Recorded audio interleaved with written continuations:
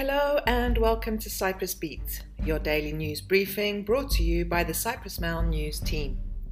I'm Melissa Heckers with the latest news from the island. And first up, embattled former Kiti Bishop Chrysostomos has still not left the accommodation at the metropolis despite having been requested to do so after being found guilty of sexual assault. His lawyer said on Wednesday that the former bishop, placed on sabbatical leave by the Holy Synod, has not left as his request that the bishopric find him other accommodation has not yet been satisfied.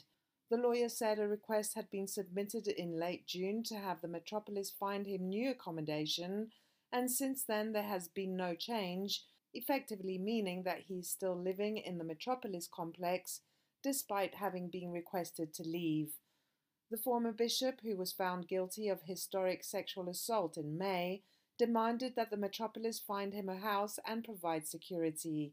On June 1st, the bishop was handed a one-year suspended prison sentence after being found guilty of a sexual assault 40 years ago. The plaintiff, now 58, claimed that during her first visit to Chrysostomos' office at the Kiti bishopric in 1981, the bishop sat down beside her on a sofa and began touching her hands. She was 16 years old and 8 months at the time. And next, the audit service slammed President Nikos Christodoulides' security detail on Wednesday, saying it should have been significantly reduced well over a month ago after he and his family decided to move into the presidential palace residence. This is linked to the higher state expenditures, the service said, while also revealing proper tender procedures had not been adhered to over the €150,000 renovation works that went towards the presidential palace residence. The audit service said the president's decision to move with his family to the presidential residence at the palace and leave his private property means the area that police guards on a 24-hour basis are reduced. Nonetheless, despite moving in well over a month ago, no such decision has been made. The only response the audit service has been informed of is that an evaluation committee will carry out a risk assessment on the presidential palace security detail. Moving on, President Nikos Christodoulides on Wednesday travelled to Ramallah, where he met with the Palestinian President Mahmoud Abbas and agreed to a trilateral summit with Greece. Christodoulides went to Ramallah from Jordan, where he is on an official visit, in the first visit of a Cyprus president to Palestine since 2015.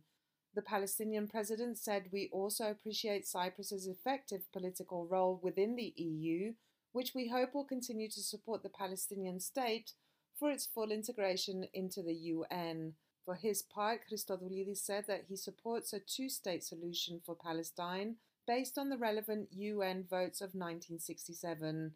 In turn, he thanked Abbas for Palestine's long-standing support for resolving the Cyprus problem within the agreed UN framework.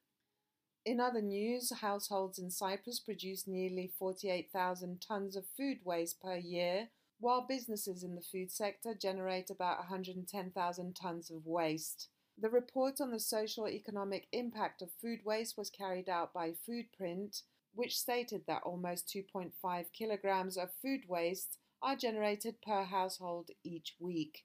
The organization calculated that the cost of food waste per resident amounts to €1,000 per year. The organization stressed that Cyprus ranked third in the EU in terms of food waste. And finally, Police Chief Stelios Papatheodoru on Wednesday ordered all staff working with mobile traffic cameras to undergo a narco test before they are hired. His decision came a day after a mobile traffic camera operator in Limassol was found positive to a preliminary narco test.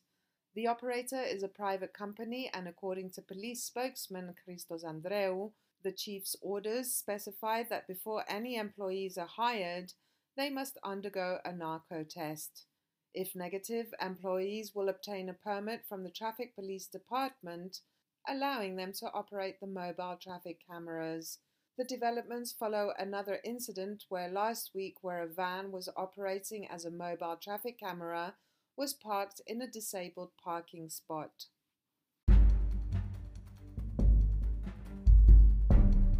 And that's all we have time for today. Thank you for listening. Cyprus Beat will return tomorrow, and as always, for more information, news and analysis, visit cyprus-mail.com.